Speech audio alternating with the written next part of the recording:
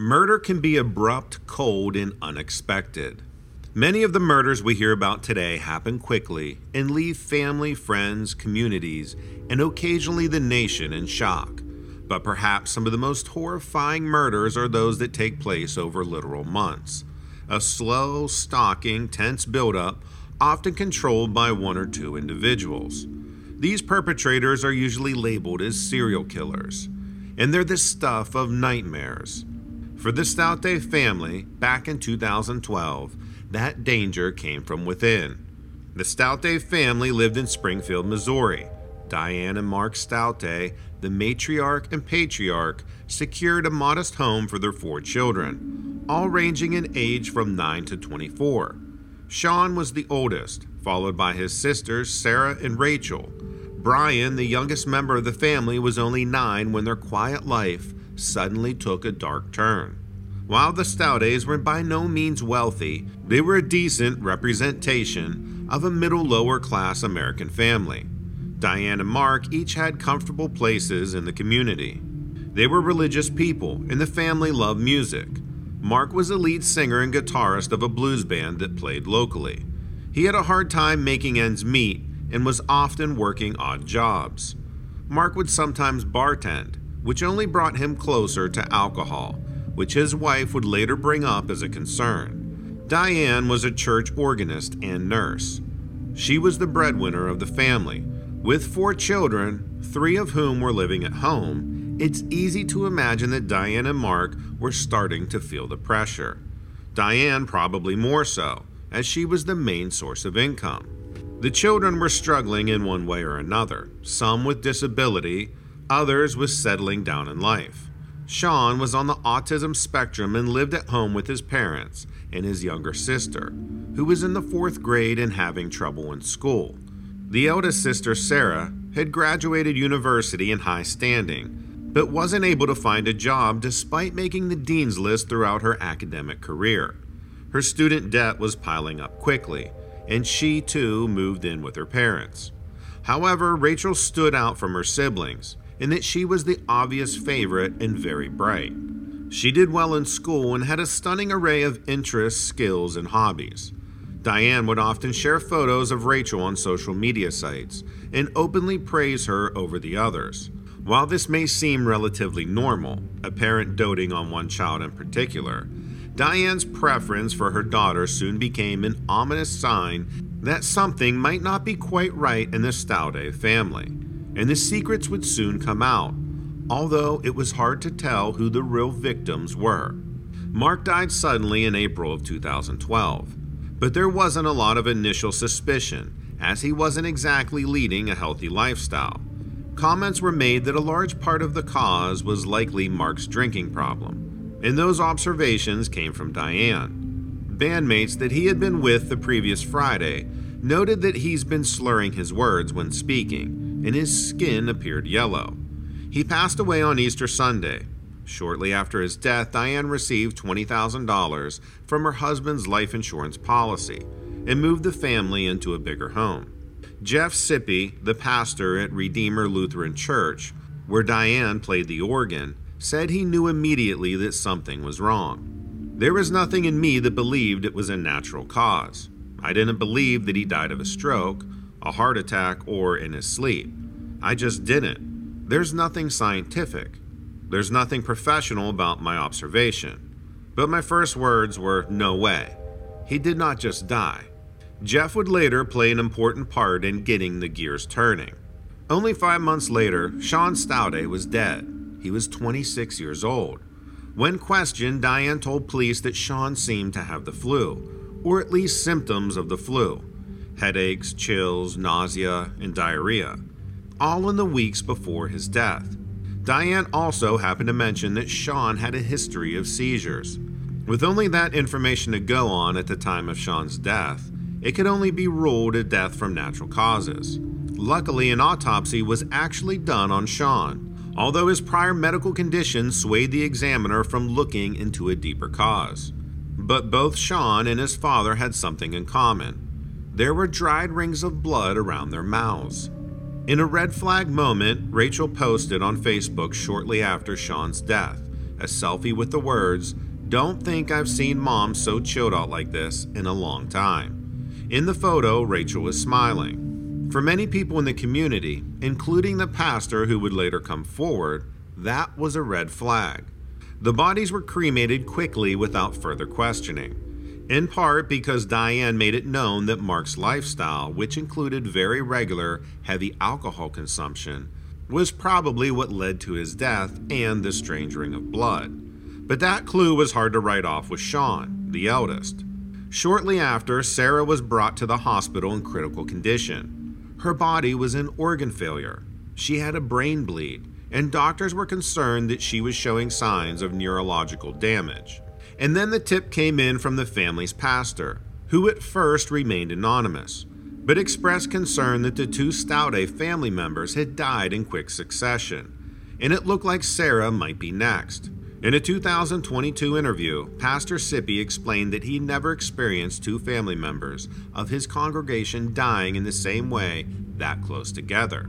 In my 30-some years of ministry, I've never had two family members die in the same type of situations ever. Now I see someone fighting for their life in circumstances and events that are just completely foreign to me. I shared that I am a pastor and I have a family who's experienced 2 deaths in a short proximity of time and now has another family member in ICU. I believe that these were circumstances that needed to be investigated. When the detectives followed up to check on Sarah, they were told by her doctor that they hadn't figured out what was wrong with her, despite running countless tests. Eventually, they started thinking poisoning might be a possibility. At this point, Sarah was confined to a hospital room and only getting worse. Authorities quickly got hold of samples from Sean Staudte's autopsy. They were tested for the presence of ethylene glycol, an ingredient in antifreeze, and the test came back positive. Because ethylene glycol isn't normally a part of toxicology screenings, it was missed during the first autopsy. This component requires a specific test. Detective Neil McAmis of the Springfield Police Department was quick to track down Diane and ask her questions about her daughter's condition and previous deaths in the family. Diane showed very little emotion when it came to Sarah's illness. She was extremely calm, but McAmis was very aware that he had to play the interview carefully. He couldn't just come out and accuse Diane of foul play. She could just as likely have been a victim of tragedy. But there were a few things that were tipping McAmis towards believing that something wasn't quite right here. As the interview played out, McAmis focused on Diane's career and knowledge as a nurse. He expressed surprise that she couldn't really explain what happened with her husband, son, and daughter. McAmis continued questioning Diane until she started to make mistakes. Some of her explanations just outright didn't make sense, and she was all over the place with outlining what had happened when. And then she mentioned antifreeze. Put it really short and sweet. I knew they were drinking antifreeze. How much would you put in? A couple of teaspoons, maybe. At first, Diane told detectives that both Mark and Sean had been drinking antifreeze as a way to commit suicide. Even if you don't know how this story ends, that seems incredibly unlikely, as poisoning is a painful and slow way to die. As McAmis pushed more and more, Diane eventually admitted that she was the one giving them antifreeze. Once it was all out in the open, Diane told authorities how she really felt about her family and what had driven her to murder. She confessed to hating Mark, to considering her son a burden and a pest, and wanted to get Sarah out of the way, as she was jobless and bogged down in debt. By then I hated his guts. He would throw things at me. He would throw things at the kids.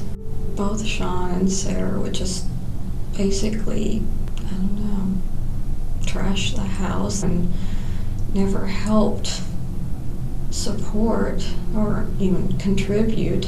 Sean would be interfering with whatever I would do. So if he was just a constant bother, wouldn't leave you alone? Oh, he was more than a bother. Would a pest, would that be a good word for it? No, it was more than that. I'm not a perpetual killer. I'm just stupid. I regret doing it. I really do. Detective Amos was surprised by just how much she truly seemed to mean it when she said she despised the three of them. I couldn't believe what I was hearing. There were times I didn't know what to say or how to react. She clearly saw them as a burden and had no problem getting rid of them as quickly as possible to free up a perfect life for her and Rachel. But don't forget, there was another daughter, Brianna, still living at home and in the 4th grade at the time. Now that they had a confession, authorities took Diane into custody immediately and got a search warrant for the Staudte house. During their search, they found a small purple diary that belonged to Rachel. For some reason, even though her mother thought she was by far the brightest of all her children, Rachel wrote detailed plans concerning the murder of her family members. At first, the diary revealed that she was aware of Diane's plan and trying to come to terms with it. But it became obvious that Rachel had actually gotten involved in the poisonings as the entries went on. Rachel was asked to come down for questioning and initially tried to write off the diary entries as dreams. But eventually she admitted that she had been helping Diane. Rachel was also the one who explained the reasoning behind using antifreeze. They had looked into plants and other forms of poison, but decided that tasteless antifreeze would be the easiest way to go, as Mark and Sean wouldn't detect anything. Antifreeze, sold in stores to the general public, has a strong bittering agent as a warning if consumed. The antifreeze that Rachel and her mother bought online didn't. Mark and Sean had no idea they were being slowly poisoned over months, and were probably just as confused and scared as everyone else when they started getting seriously ill. Adding that once Sarah was dead, she and Diane planned to kill Brianna as well. When were you guys gonna kill Brianna? Sometime after Sarah. Her confession may in part have had something to do with how comfortable she was. Despite helping her mother with the murders, Rachel was concerned about the new house and staying in the room where Sean had died. This is why Sarah was in the hospital in the first place. Rachel had begged Diane not to let Sarah die at home because she was so uncomfortable with the thought of living in a house where 2 of her siblings had passed. How were you guys getting her the drinks without her knowing about it? She's on the computer a lot, on YouTube a lot, on sites like that a lot. And she's easily distracted. It wouldn't take much to, get whatever drink she did have and just slip it real quick. Is that what you did? Yeah. I'd like to know why you guys eventually took, when Sarah got so bad. I know you guys said you thought that she was pretty much dead, but why did you take her to the hospital? I didn't want another one to die in the house. And why is that?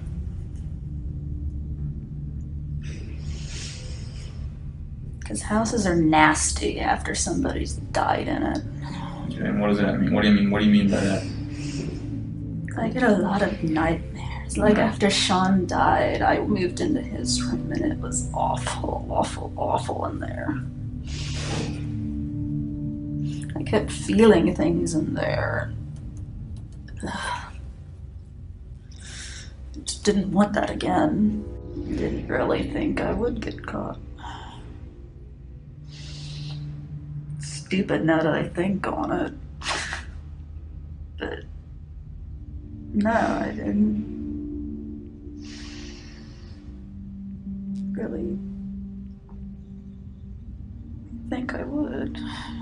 Did you want it to just be you and your mother? Yeah. And why is that? Because she understands me. She doesn't annoy me. The diary also revealed that Rachel wasn't fully invested in the murders, but was going along with them anyway. She wrote, "It's sad when I realize how my father will pass on in the next 2 months. Sean, my brother, will move on shortly after. It will be tough getting used to the changes, but everything will work out." Interestingly, during the interview, Rachel echoed a lot of the same sentiments her mother held when asked why each family member was chosen to die. As far as Dad, it was for a little piece. Sean, because he was annoying and worse than a pest. Sarah was just nosy. For anyone who has siblings, children, or parents, it's not as if unkind thoughts about them, being annoying, a pest, a little too rowdy, are unusual. But the jump to murder is not by any means a logical one. As this story slowly unraveled, those close to the Staudtes were shocked.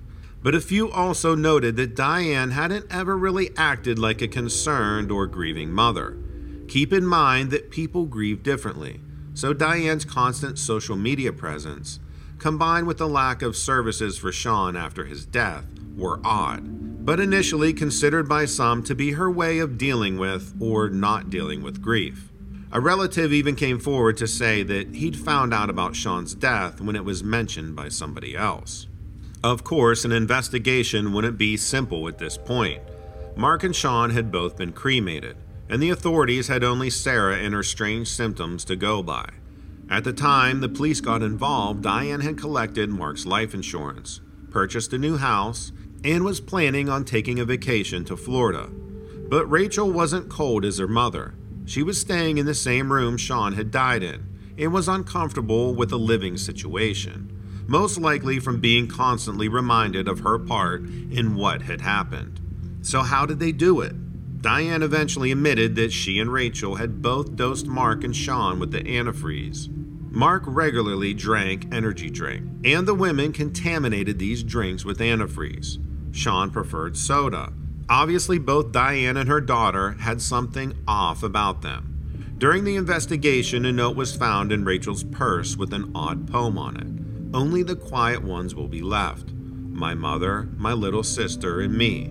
Unfortunately for Diane, Rachel seemed unable to keep this secret to herself. Sarah and her younger sister, Brianna, dodged a bullet. While Mark and Sean were considered the biggest burdens in the family, Diane was also frustrated with Sarah's lack of job and her youngest daughter's learning disabilities. After Sarah's death, she was planning on poisoning Brianna as well. As the trail proceeded, Sarah got the chance to stand up and speak to her mother and sister. Her statement is as follows: I prefer to be a survivor than a victim. I forgive my mom for what she did to me. But she not only took away my dad and brother, she took away my lifestyle, my livelihood, and independence. Sarah wasn't exaggerating. Once on the dean's list and a college graduate, she now requires a guardian and resides in an assisted living facility due to the neurological and physical defects caused by the poison. Sarah now maintains a Facebook profile that details the case. In May 2015, as a part of a plea deal to testify against her mother, Rachel pleaded guilty and was sentenced to life in prison with the possibility of parole in 2057. Diane was sentenced to life in prison without the possibility of parole in 2016, after entering an Alford plea, which acknowledges that there is enough evidence to convict her, but she never actually pled guilty. Luckily, Brianna Staudte also survived, though there isn't much information about where she is now. Obviously, she was removed from the situation and placed in foster care and is hopefully doing well wherever she is. In a final twist, one not uncommon in courtrooms, both women have appealed to vacate their guilty pleas. Rachel has insisted that she suffers from fear of men, which made her go along with whatever her male lawyers told her to do. She actually said being in an interview room alone with the male detectives was like being flayed alive. However, there was no chance for Rachel or Diane to get out of this. It had been made clear several times that they had researched how to kill their family thoroughly, and Sean's autopsy results proved that antifreeze had part in his death. For the public and those close to the case, there are still so many questions that have gone unanswered. Why did Rachel agree to go along with the murders? Seen by many as a bright young woman, she likely could have talked her mother out of her intentions. Instead, she got involved, despite her own reservations. Maybe the promise of a bigger house, family vacations, and less crowding appealed to her.